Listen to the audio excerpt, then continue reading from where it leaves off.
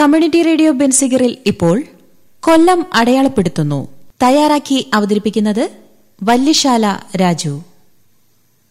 വീരസ്മരണകൾ ഉണർത്തുന്ന പീരങ്കി മൈതാനം. സമരകഥകളുടെ കൂമ്പാരമാണ് കൊല്ലം പീരങ്കി മൈതാനം. സ്വാതന്ത്ര്യ സമരത്തിൻ്റെ ചരിത്രം തൊട്ടുണർത്തുന്ന വീരകഥകളും അതിലുണ്ട്. ധീരദേശാഭിമാനി വേലുത്തമ്പി ദളവയ്ക്കെതിരെ ബ്രിട്ടീഷുകാർ നടത്തിയ ആക്രമണം കേന്ദ്രീകരിച്ചത് കൊല്ലം പീരങ്കി മൈതാനിയിലാണ്. തീപാറുന്ന സമരങ്ങൾക്ക് ഇവിടം വേദിയായിട്ടുണ്ട്. 1938 കൊല്ലം വെടിവയ്പ്പിന് വേദിയായതും ഇവിടെയാണ്.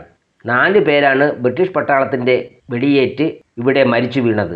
ആശ്രാമം ലക്ഷ്മണൻ, അയത്തിൽ ബാലകൃഷ്ണപിള്ള, കൊല്ലൂർ വിള മൈദീൻ കുഞ്ഞ്, കുരീപ്പുഴ കൊച്ചുകുഞ്ഞ് എന്നിവരാണ് അവർ. ഔദ്യോഗിക കണക്ക് പ്രകാരം 4 പേർക്ക് കൂടി വെടിയേറ്റിട്ടുണ്ട്. യഥാർത്ഥത്തിൽ മരിച്ചവരുടെയും പരിക്കേറ്റവരുടെയും എണ്ണം ഇന്നോളം വ്യക്തമായിട്ടില്ല. ഒരാളിൻ്റെയും മൃതദേഹം വീട്ടുകാരെ പോലും കാണിച്ചില്ല. പോലീസ് തന്നെയാണ് മറവ് ചെയ്തത്. സ്റ്റേറ്റ് കോൺഗ്രസിൻ്റെ നേതൃത്വത്തിൽ അന്ന് പീരങ്കി മൈതാനത്ത് യോഗം ചേർന്നപ്പോൾ ജനങ്ങളും പോലീസും തമ്മിൽ ഏറ്റുമുട്ടി. കല്ലേറ് മൂലം കുറേ പോലീസുകാർക്കും പരിക്കേറ്റു. ഒരു ട്രാൻസ്പോർട്ട് ബസ് സമരക്കാർ കത്തിച്ചുവെന്നായിരുന്നു ആരോപണം. പോലീസ് സർവ്വസന്നാഹവുമായാണ് പീരങ്കി മൈതാനത്തിലെ യോഗത്തെ നേരിട്ടത്. നിയമലംഘനം നടത്തിയാൽ വെടിവെക്കുമെന്നായിരുന്നു മുന്നറിയിപ്പ്. ജനങ്ങളെ ഭയപ്പെടുത്താനായിരുന്നു ഇതെല്ലാം. ജനങ്ങൾ ഈ ഭീഷണിയൊന്നും വകവച്ചില്ല. സ്വാതന്ത്ര്യസമരം എന്ന വികാരം അത്രമാത്രം അവരിൽ ആവാഹിച്ചിരുന്നു. സംഘട്ടനവും വെടിവെപ്പും ഉണ്ടാകുമെന്ന പ്രചരണം ശക്തമായി. എന്നിട്ടും കൊല്ലം പട്ടണത്തിൽ ജനങ്ങൾ തിങ്ങി നിറഞ്ഞു. ജാഥയിൽ പങ്കെടുക്കാനായി 40 പേരെ മാത്രമേ തിരഞ്ഞെടുത്തുള്ളൂ എന്നാണ് കുമ്പളത്തിൻ്റെ ആത്മകഥയിൽ ഇതേപ്പറ്റി പറഞ്ഞിട്ടുള്ളത്. ക്യാപ്റ്റന്മാരായി തിരഞ്ഞെടുത്ത കുമ്പളത്തിൻ്റെയും സി കേശവൻ്റെയും നേതൃത്വത്തിൽ 2 പേര് ജാഥ മുന്നോട്ട് നീങ്ങി. ചിന്നക്കടയിലെത്തിയപ്പോഴേക്കും വമ്പിച്ച ജനക്കൂട്ടം ജാഥയെ അനുഗമിച്ചു. മൈതാനത്ത് ക്യാമ്പ് ചെയ്ത പട്ടാളക്കാർ തോക്ക് ഉയർത്തിപ്പിടിച്ച് ജാഥയുടെ മുന്നിലേക്ക് മാർച്ച് ആരംഭിച്ചു. സംഘടനമുണ്ടാകുമെന്നും ഉറപ്പിച്ച നിമിഷമായിരുന്നു അത്. എന്തുകൊണ്ടോ പട്ടാളം പിന്തിരിഞ്ഞു. അവർ മൈതാനത്തേക്ക് തന്നെ മടങ്ങിപ്പോയി. പ്രകടനം പീരങ്കി മൈതാനത്തിലേക്ക് കടക്കാൻ ശ്രമിച്ചപ്പോൾ പോലീസ് മുന്നിൽ കയറി തടഞ്ഞു.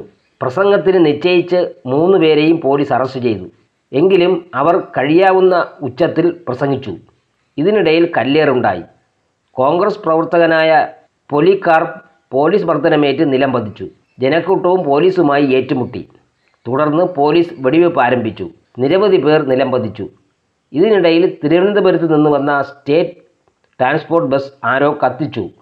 കത്തിച്ചത് കോൺഗ്രസ് ആണെന്ന് ആരോപിക്കുന്നുണ്ടെങ്കിലും പോലീസിൻ്റെ പിണിയാടുകളായിരുന്നുവെന്നാണ് പിന്നീട് വ്യക്തമായത്. അതിൻ്റെ പേരിൽ 28 പേർക്കെതിരെ കേസെടുത്തു. സി കേശവൻ, കുമ്പളത്ത് ശങ്കുപിള്ള, കേരള കൗമുദി സുകുമാരൻ, തൊഴിലാളി നേതാക്കളായ KC Govindan, MG Koshy, PG Varghese തുടങ്ങിയവർ ഇതിൽ പ്രതികളായിരുന്നു. ധീരതയുടെ നിമിഷങ്ങളായിരുന്നു അവിടെ കണ്ടത്. പോലീസിൻ്റെ തോക്കിന് നേരെ ഷർട്ടൂരി നെഞ്ചുവിരിച്ച് കാണിച്ച ചെറുപ്പക്കാരനെപ്പറ്റി അന്ന് ദൃക്സാക്ഷിയായിരുന്ന ട്രേഡ് യൂണിയൻ നേതാവ് പരേതനായ CM മൈദീൻ കുഞ്ഞ് ആവേശപൂർവ്വം എഴുതിയിട്ടുണ്ട്.